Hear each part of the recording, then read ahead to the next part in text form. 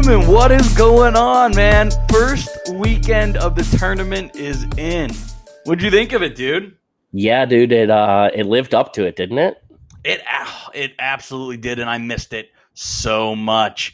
So what up, everyone else here? Welcome to the Sports Memery podcast. You got Newman and Brandon again breaking down the first weekend of March Madness, which certainly had a lot of craziness to it, a whole lot of oral, a lot of top teams going down, a bunch of things to cover, and that's what we're going to do here today on Sports Memery Bracketology.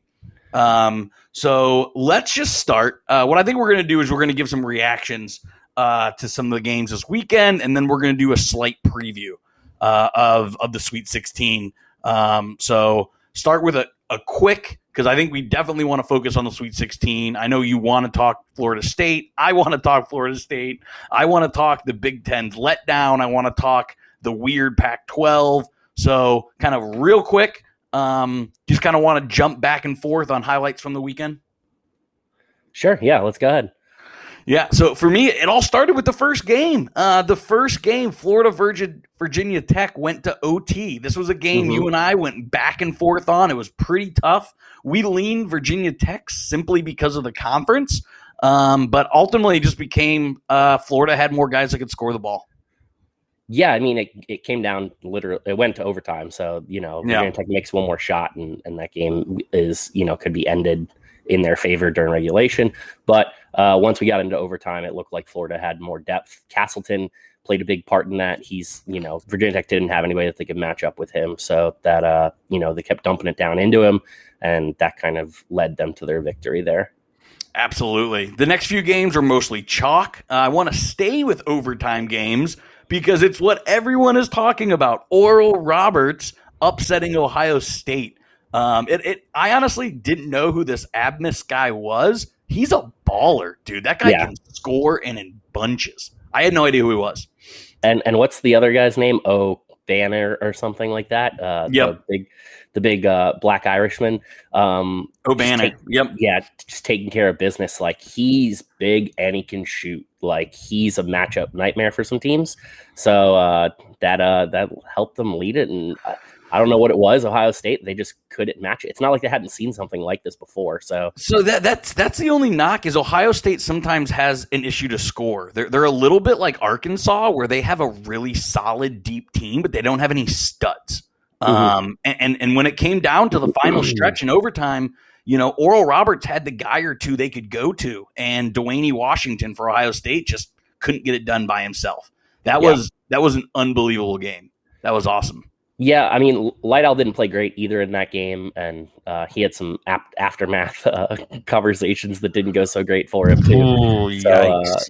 So yeah, that definitely I had Ohio State making it to the Elite Eight and losing to Baylor, so that hurt me a little bit. I didn't see too many brackets that had Ohio State winning it all. So no, a lot of teams had them either losing to Arkansas or Baylor. I mean, you saw those roadblocks. Ohio State was a hot team, but I think the lack of star power was really hurting them. Yeah. Let's stay in the Big Ten because we talked a lot about Wisconsin, North Carolina. I think we both, we're kind of like, hey, North Carolina could win some games. They could do some things. Those Wisconsin seniors that we talked about just ended up prevailing. Yeah, so UNC, they're very big, but they're very young. So, I think the experience really played a part there. But Wisconsin didn't play great throughout the course of the season. So it wasn't like that. I mean, there was no chance that UNC could win this game, especially with Roy Williams as their coach and all that experience that he brings with it. UNC just couldn't find the rhythm offensively. And Wisconsin kind of just basically worked them in regards to that. I didn't expect them to get beat that bad no matter what happened. So that was a little surprising to me. Yeah, I didn't either. I actually got offered to go to this game, and I just refused to go watch a game in Mackey Arena. So I turned down the tickets, and in retrospect, I'm glad I did because, like I said, it wasn't a great game. Sticking in the Big Ten, another Big Ten disappointment. North Texas. Again, I watched a lot of basketball. I watched 0 Oral Roberts. I watched 0 North Texas. what was I thinking? I had Purdue winning a few games here. I'm looking pretty silly on that one. Yeah, I mean, I think we both had Purdue on the strength of the conference, expected them to be able to pull that out. And, they couldn't shoot for whatever reason today. Normally, Purdue is a pretty good shooting team, but this year is a little bit abnormal for them there. And in that North Texas game, their inability to make shots really came up big. Yep. Again, one thing we did nail correctly was Clemson was overseeded. Rutgers almost blew that game, just like they blew the round of 32 game. But Clemson looked like they absolutely did not belong in the NCAA tournament. Yeah, I mean, I think that's fair. Yeah. But an ACC team that does have turning heads, and that you, again, said you have to trust Hall of Fame coaches. You touched it on a lot, just how difficult it is to get going against that Syracuse zone. Did you see a Sweet 16 run for the Orangemen? I think it's always possible with them. That's just the nature of the beast. This particular Syracuse team is not one of the best ones they've had lately. They are a little bit over-reliant on Buddy Boeheim in terms of making those shots, and Gerard. Gerard played fantastic, though, in both of those games, so that really helped them. And then that zone is still giving some teams some issues.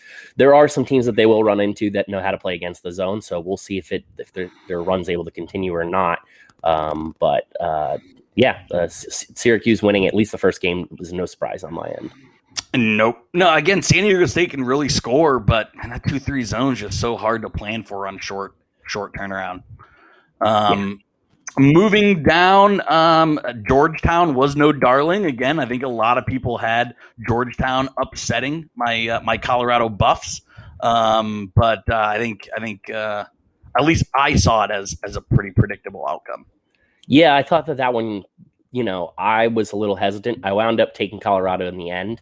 But I saw a pathway to victory for Georgetown, but if you look at what their numbers look like throughout the course of the season versus a team like Colorado's just way more experience, has much better guard play. And so, that's, they really handed it to Georgetown in that game. Yeah. But they scored 96 in the first round, but then Florida State holds them to 53. Let's talk a little bit about Florida State's first game, where I thought they looked really bad against UNC Greensboro. And then the second half of Florida State, I think, really showed that they're a team that can just turn it on. I think Florida State didn't. I don't think they looked particularly bad against UNC Greensboro. They look like that they always look to me. They tend to be a team of runs. So they, if they get out to a lead early or they can get behind early, then there will be a run either way to make the game closer towards the end of the first half, typically. And then come second half, if Florida State gets the other team into foul trouble, or if they have an issue with their depth, which Florida State has too many guys that they can run at you, then they really tend to pull away. So the fact that they were able to do that against UNC Greensboro is not surprising. I didn't think that they looked great, but they also didn't hit a single three-pointer. They didn't even take a three-point shot, I don't think, in the second half of that game, which is very strange to do. And it's what I think the first time they said in terms of tournament history, the last time that a team advanced in not hitting a three-point shot is, I don't know, been like 20-something years. So, especially in modern-day basketball. Everyone shoots threes now because it's just the efficient thing to do, and that's what Florida State kind of hangs their hat on. So yeah, it was bizarre. Yeah, so sure. That's the thing that, and I've mentioned this before in terms of Florida State. Florida State can beat you however they need to. They have the guys to do whatever they need to do to get it done. If that means that they have to go out there and hit threes, then they have enough three-point shooters that they can do that. If they have, if you cannot guard the inside, then they have a bunch of big guys that they're able to dump the ball down into and play some of that inside-out basketball. And then, if you want to go move into that Colorado game, Colorado in the second half just switched to his own against Florida State to try to slow them down. And Florida State just put Scotty Barnes at the top of the key, let him play point guard. And he wasn't even really dribbling. He was just waiting for who's going to be my pass. And we're just going to have runners cut in and he's going to find the open man and then boom.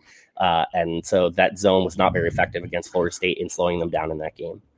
Sometimes I enjoy giving you compliments. Sometimes I don't. You absolutely nailed this Florida State-Colorado matchup, though, because they made McKinley Wright just not look like a senior point guard. They turned him over 5 times, held them to 4 of 12 shooting, including 0 from 4 from 3. I mentioned it all during Bracketology last Monday that Colorado goes as McKinley Wright goes. In the first game, when they scored 96, he came close to a triple-double. He was borderline benchable against Florida State.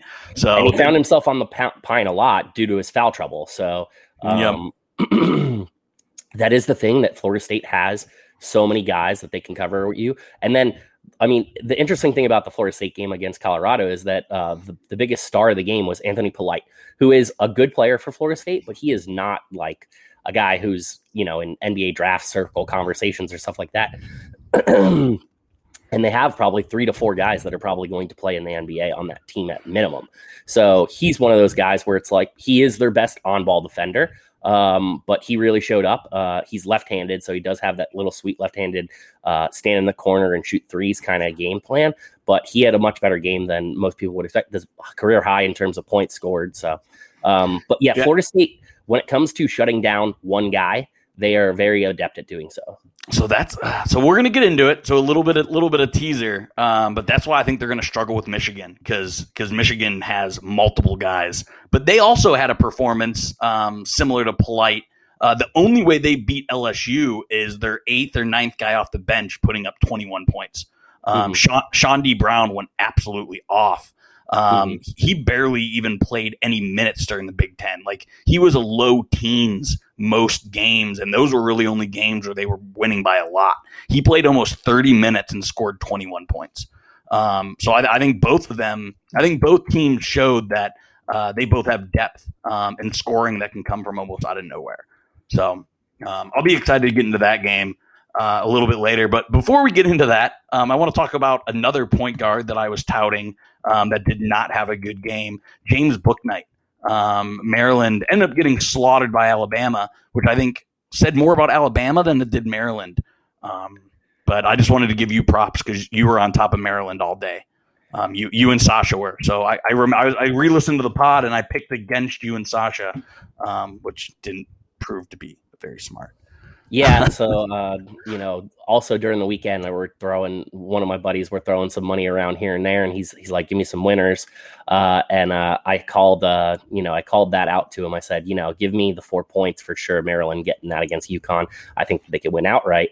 One of my buddies goes, "Oh man, I don't really like Maryland. Like, the ACC had a down year. Their conference isn't that much better than the Big East or whatever." And I was like, Mike, the Maryland has not played in the ACC for at least 5 years. So yeah. That's, Mike, sorry to put you on blast, dude, but that's pretty bad. Well, there's a lot of people that are still for whatever reason think that, or tend to forget that that Maryland does play in the Big Ten. It even happens, some of the college football podcasts that I listen to and things like that. So it's who knows when they'll actually accept them into the Big Ten. But Maryland has done pretty well in terms of most sports since they've entered the Big Ten ranks. Slightly moving into the conference that played the best, Pac-12.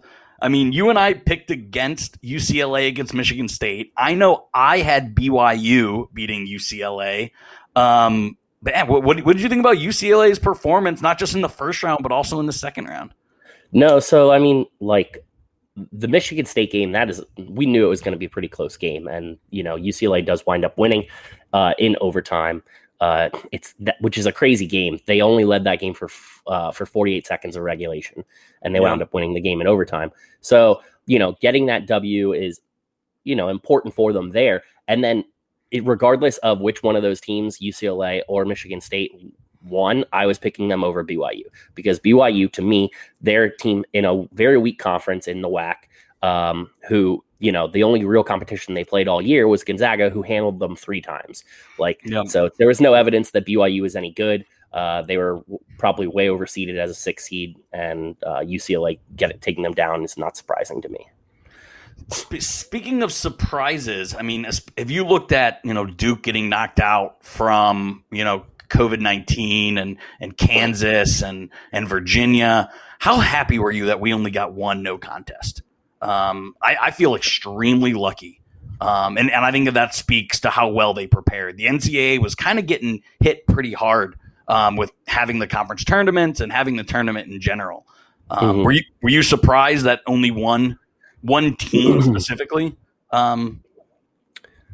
Yeah, it's a little surprising for sure. I feel really bad for the VCU kids that traveled and did all that stuff, and then they didn't get to play. Oregon advances because of it. That probably would have been a pretty good game too. VCU Oregon. So a little bit disappointing in that, but definitely excited that we only had it only affected one game. So that was good for on that part.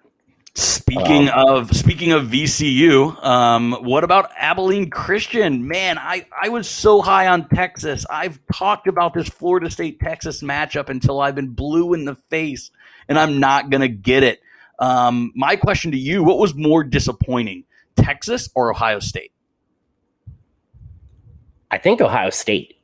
See, I don't know. That's tough to me. Yeah. I don't know. I think they were both disappointing, but I'm mad. Drew, who's on the Sports Memery, sent a pretty funny text out. He goes, so if Texas is a better version of Florida State, then which is something you've been saying. Yes, I've said it over and over again. So I'm not looking good. That's not aging well for me. The question I kind of want to bring up, which is probably better for after the tournament, but I need to ask you now. Shaka Smart was very much on the hot seat before this season. Do you think his first round exit puts him back on the hot seat, or did his season this year buy him a few more years? So here's my thing. How often do we actually see a coach who consistently is making the tournament get fired? No, I can't think of one. What is Texas's expectation? Are they expecting to be national title contenders every single year? Because if that's your expectation, then I don't know. You need to start paying for a lot more players to come to your school. That's essentially all you can do, realistically. Texas was very good this year. They just, it's a tough conference for sure, but they were one of the better teams in that conference. They get a 3 seed in the tournament. Sure, they do lose to Abilene Christian, who is a team in their own state, which is not a good look. And they lose, but to me, I don't know that you can blame that on Shaka Smart in regards to that one single game. It did look like whatever Abilene Christian was trying to do to them on, in the second half defensively, Texas was not able to make an adjustment. I got to this point where I was watching that game and it was just like, what is Texas's go-to offensive shot? Like, what are they trying to do on offense? Are they trying? I mean, they scored 52 points, so it wasn't. It wasn't much, but I was also very drunk at this time. I watched the game, but man, I don't remember a lot of it. Yeah, that was another one that one of my buddies we were betting on, and he continued to hedge his bets on that. He had bet it. I think he had got it at 6.5. Texas to win by 6.5 or something at one point, and then it looked like Abilene Christian was going to win, so he took Texas to cover or Texas to win money line way later in the game, live betting it, and then he took Texas getting a point. And well, at least he pushed on one. I didn't hedge my bets like that, but I did take Texas money line in the second half, like about under the 16-minute mark when Abilene Christian took the lead. Texas became like plus 102, like the closest plus you could get. I'm like, ooh, Texas plus money. I laid a pretty fat bet down as soon as Texas was plus money. So yeah, that didn't pay out. Yeah, he did that. He also listened to me and took UCLA over BYU, but then he hedged his bet and said BYU to cover 6.5, and that did not work out. I did not endorse the hedging of that one. No. Again, live betting is such a sucker thing. Again, I'm so stupid and I fall for it all the time. It's fun though. It makes it fun. It does make it fun. Let's stick with fun and let's talk about the Battle of Illinois. Loyola being the Cinderella again. Man, I mean, I was on here thinking Illinois had one of the easiest walks in the park. Like we were like, maybe West Virginia, not really Oklahoma State or Houston. Like I never thought in a million years Loyola would be able to match the scoring. of Illinois and play that type of defense on that team. What were your thoughts on that game? Yeah, so I mean, if we touch on Loyola Chicago versus Georgia Tech, that was actually a pretty close game, which is surprising because Georgia Tech's best player, ACC player of the year, Moses Wright, was out. So when I found out that he was going to be that, I'd actually switched it from Georgia Tech to Loyola to win the game. But then they go out there and just absolutely take it to Illinois. Kofi Coburn did not have a good game. He got absolutely worked by Krautweg. He was flustered. I mean, he could not get in a rhythm.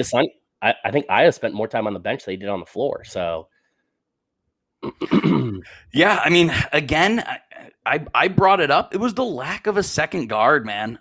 Adam Miller only had 10 points. Trent Frazier shot 1 of 10. Curbelo had a decent game, but he was in foul trouble. He had 4 fouls and didn't play his normal amount of minutes. Again, could Porter Moser be playing himself into a Power 5? He's had Loyola ranked the past few years. This is his second run. I want IU to stay far away from him because in my mind he's Archie 2.0. But do you think Porter Moser is playing himself into high major consideration? I think when you have, a couple different tourney runs over the course of a few years, you definitely do that. We saw what it got with Shaka Smart for VCU when he was there and how it got him the Texas job. He actually turned down a bunch of jobs to get to that Texas job. I think it just became so much money at that point in time because Texas has all that oil money and stuff that they can throw at you. But right situation, sure, absolutely. This is a guy who could take a Midwest job that may come open here soon if he wants one, or I don't know if he's gonna fit somewhere down south or anything like that, though. No. So again, here in the Midwest, the 2 sexy programs, one's more sexy than the other. But DePaul is open. That's the non-sexy one. But Marquette, it's also a private Catholic Power 6. They play in the Big East. But I think Porter Moser could be the next head coach at Marquette. That's something that I'm eyeing. Certainly a possibility. Yep. So again, enough about Loyola. We'll cover that up here in a little bit. Are any other games you wanted to cover? Syracuse beating Huggins. That was a phenomenal game. I think probably the best game on Sunday, in my opinion.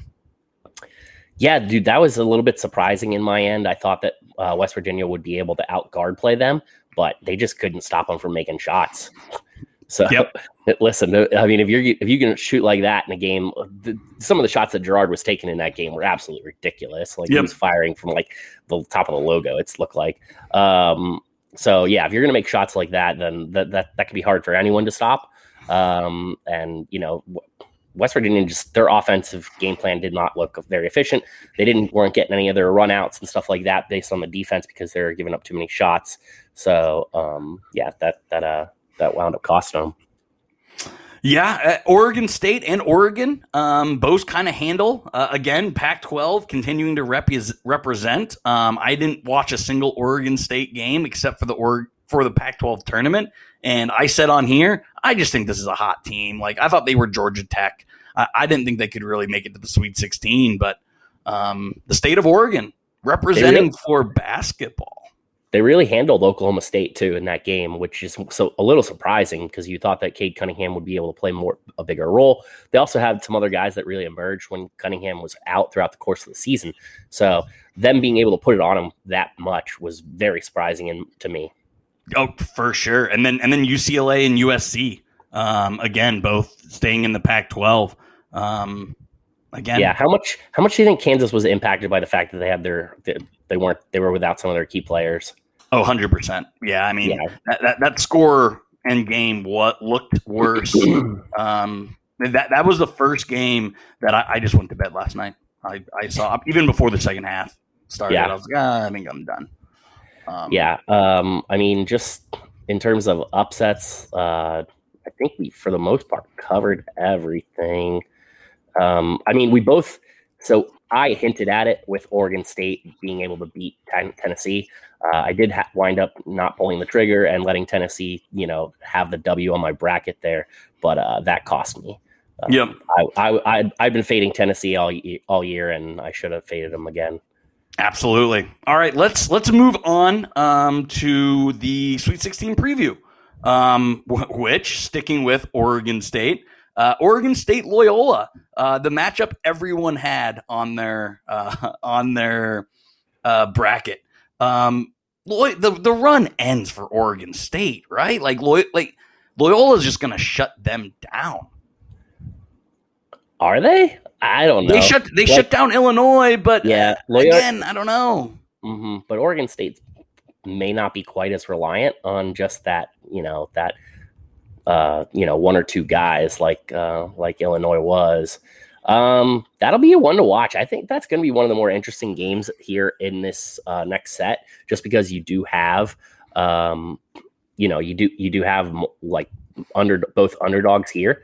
So how much advanced scouting went into this and stuff like that, and what these teams are going to wind up drawing up for the rest of the tournament here could be interesting to see.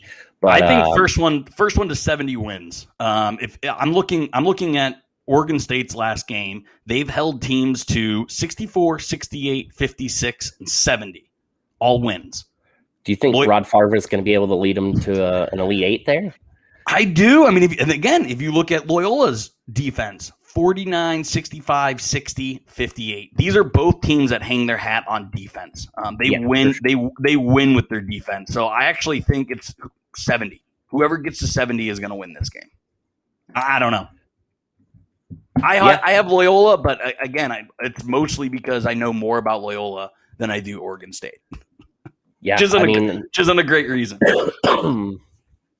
Loyola is probably going to be the favorite in that, just because of the seeding purposes. But it'll be interesting to watch that one for sure. Yeah, one game that I do have a pretty good read on is just a nightmare matchup for Villanova. Villanova's out there playing freshman guard. Archie Diacono's brother is out there. I think they even played a walk-on at one point. Villanova's just not going to be able to keep up with Baylor's guards, right? No, the three guards that they have between Mitchell and Butler and what's his name, Maceo Teague, that's just too much. It is too much. Even for Jay Wright, who is a top 5 coach in the country, it's just a bad matchup, unfortunately. Well, I mean, when Villanova's been really good and Jay Wright has had them really kicking, it's because they've had excellent guards. They've been basically in Baylor's feet, or Baylor's situation there. Yep. So the being shorthanded on the guard side for Villanova is not really a recipe for success for them. No. I think the most exciting game of next Saturday is Oral Roberts, Arkansas, and not even because it's a 15 seed. Both teams score an insane amount of offense, and neither one play a whole lot of defense. So, I think this has a shootout in the 80s. I wouldn't surprise me if Arkansas wins like 90-84 or 91-80 or something like that. I think this game is just going to be an absolute blast. What do you think? I'd like Oral Roberts to get a lot closer than that in that game. I don't see why they can't beat Arkansas. They definitely can. So, yeah. The difference there is Ohio State can't score. Arkansas can score. Yes, but here's the thing. Whenever you're looking at these really good shooting teams, or teams that take a lot of shots, like Arkansas isn't always a great shooting team. They're just a team that takes a lot of shots. In a game in which all of a sudden those shots stop falling, that becomes an issue for them, because how else do they get their offense? Whereas I think Oral Roberts has a little bit more of an inside game with some of their bigs that they can do that with O'Banner and stuff like that. Yep. So again, I want to reference our guest. We had Sanders on here last time, and what he said about Arkansas is their shooting can beat anyone. Their shooting can lose to anyone. So Oral Roberts 100% has a shot in this game. Yeah. And then again, night game, Syracuse-Houston. I think Houston's D, who has one of the best defenses in the country, can shut down. And I think Syracuse's hot shooting eventually dries up. I think Houston wins this pretty comfortably. What do you think? I could see it going the other way. I mean, Houston's probably not a team that's playing against a lot of 2-3 zones. So this is definitely something that they do have the opportunity to rep it, right? Because these games aren't till next weekend. So they do have plenty of time on their side, which is an advantage. But Houston, they looked a little banged up. Those games were pretty close. Like they had to make some second half runs really with Giroux like being hurt and stuff like that. So this is a game Houston should have lost to Rutgers. Rutgers had a 5-point lead with 90 seconds left and the ball. Yeah. But again, I don't know who the announcer was, but Rutgers stopped playing offense. Like 2.5 minutes into the game, they were running the clock down to under 5 seconds and then chucking up threes. It was horrible. I mean, and you got Sampson versus Boeheim here, so that'll be an interesting matchup of those coaches. And Sampson definitely knows how to play against that zone. He can coach his team to do it. Whether or not they've seen enough of it or they've been able to rep it enough could become the issue. Yep. And then, I think this game, this Sweet 16, the Saturday slate is Oregon State, Loyola, Oral Roberts, Arkansas. Those are the two games that I think are going to be absolutely electric. Let's move on to Sunday. Gonzaga just looks unbeatable. Like, I love my Blue Jays. I kind of feel like this is Baylor, Villanova. Like, Gonzaga just isn't going to be stopped against a team that can't play defense. I do think if a good defensive team can hit Gonzaga on the wrong day, there could be an upset, but not here, right? No, Creighton doesn't play enough defense to stop them, and they don't have the athletes either. Like, no, Gonzaga they've got dudes. Gonzaga is another team. They have the outside shooting if they want, with Kispert and all those guys. They're so deep. Andrew Nebhard was one of the best players at the University of Florida last year, and now he's a transfer, and he doesn't even come. He comes off the bench for Gonzaga. Which is insane. Yeah, I'm gonna save Florida and Michigan State so we can end on that one because I think the other two aren't as interesting. Alabama looks really good. I don't think UCLA has enough scorers to be able to score with Bama. Bama looks like one of the top 3-4 teams in the tournament right now. Yeah, I definitely have Alabama winning there. I had Alabama losing to Texas. But obviously, Texas is already out. So I don't think that UCLA can, they can, obviously, any of these teams are capable of winning, right? That's how they got here. But if I'm picking one of these teams to win, the way Alabama's style and the way that they've been playing basketball right now, it's hard for me to envision them losing to UCLA. Yep. Sticking with the Pac-12 matchup, the USC versus Oregon. They only met once. They did have one game postponed because of coronavirus, and USC won that game by 14. But man, Oregon's shooting lights out. I mean, I think Oregon's kind of in that Syracuse. Like, if you're shooting like that, no one's gonna beat you. What are your thoughts on this game? Because I have no idea. Like, USC's the better team, but Oregon's hotter. I don't know. I mean, USC was the best team in the Pac-12 this year throughout the course of the regular season. Oregon really came on strong when they got some of their players back healthy again. And then, neither one of them wound up winning the conference tournament. That's how Oregon State got in. But Andy Enfield is a pretty good coach. He has made runs before, so he's not, he's not unfamiliar with this. So is Dana Altman. He's also, they've also had some runs here. So this is going to be probably one of the better games that we may see, just because these teams are so familiar with each other from having been playing in the same conference and all that stuff. So I could see this game being a coin toss either way. But the fact that USC did win by 14, I think that gives them a slight edge in this game, but we shall see. Yeah, and again, because nobody cares but me, Dana Altman is lobbying for the IU job. So I don't like it. He can get recruits, but I think that's more because of Oregon. I don't necessarily want Dana Altman, but just something to watch since we talked about Porter Moser. Now moving on to what you want to talk about, what I want to give my opinion on, Florida, Michigan.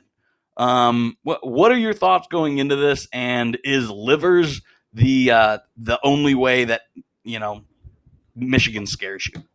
So from what I understand, Juwan Howard does not expect him to play in this game. Out indefinitely. Indefinitely. Yeah. So that's a key element there. Michigan, they have Dickinson, Hunter Dickinson in there, but Florida State has Balsa Koprivica.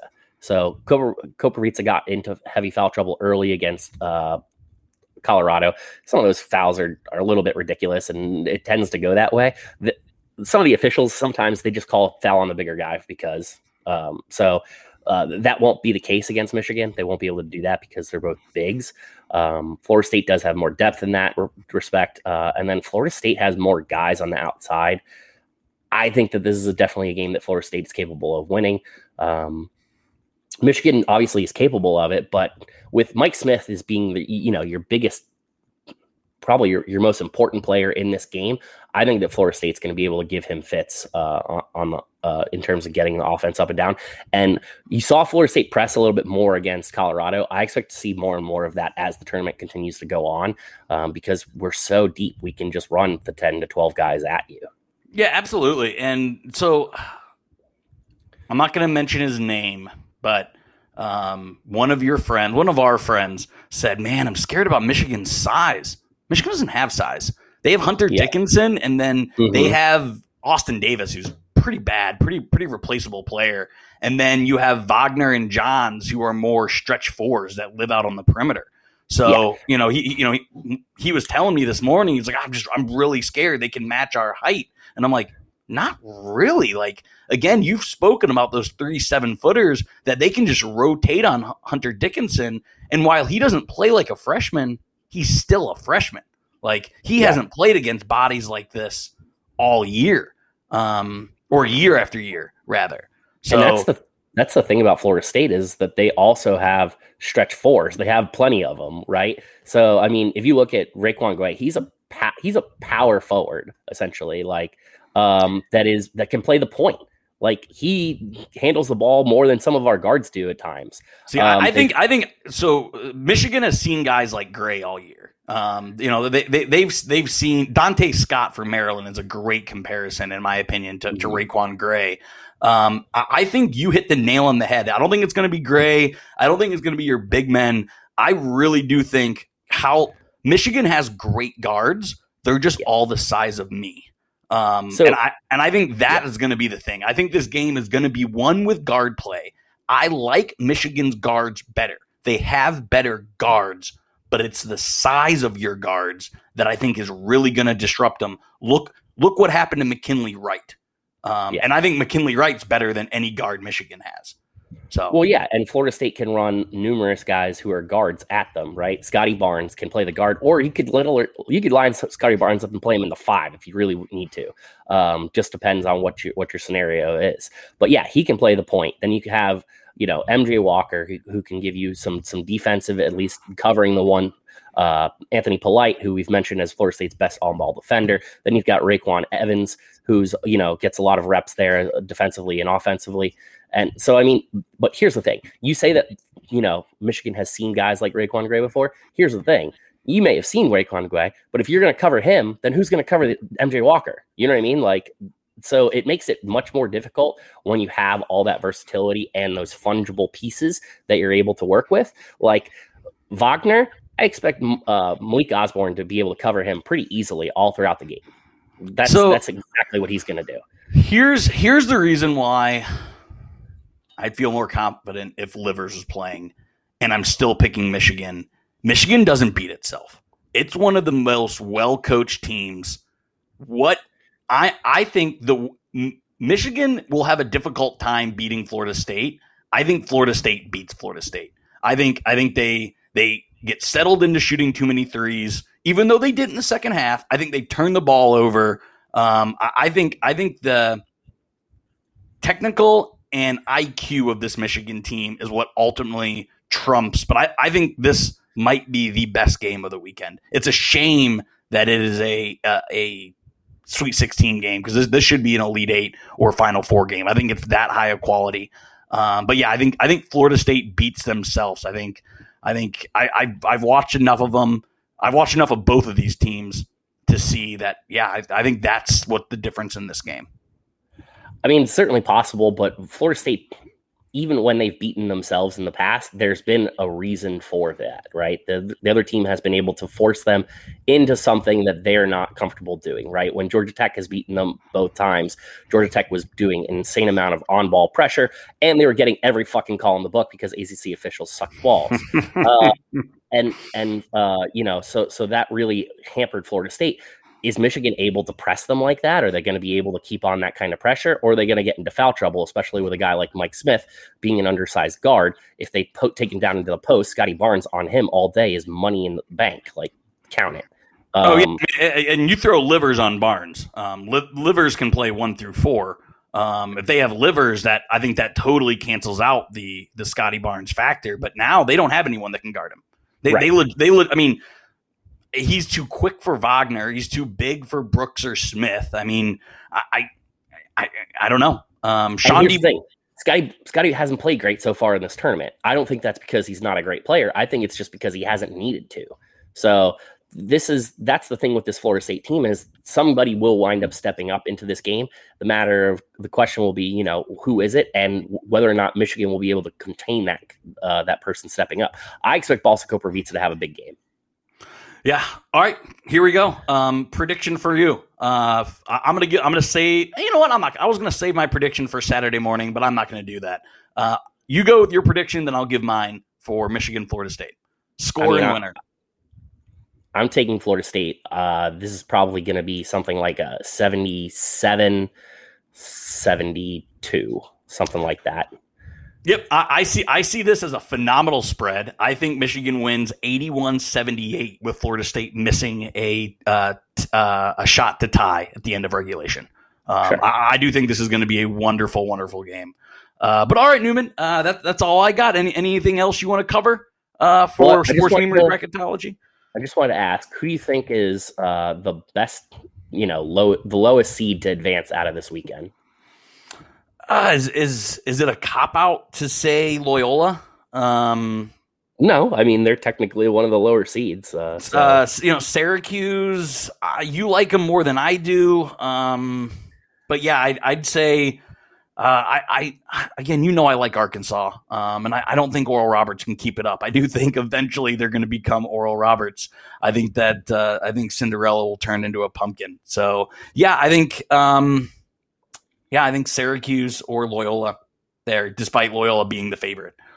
What about you? I don't think UCLA stands a chance. I'm going to put some money down on Oral Roberts this weekend. Just for the hell of it. I don't know. They're probably not good enough to beat Arkansas, but as we've talked about, Arkansas is capable of shooting themselves out of any game. So again, as you guys know, I do lead our gambling pod. Oral Roberts, as right now on DraftKings, plus 475. People, that is damn near 6-1 payout. Yep.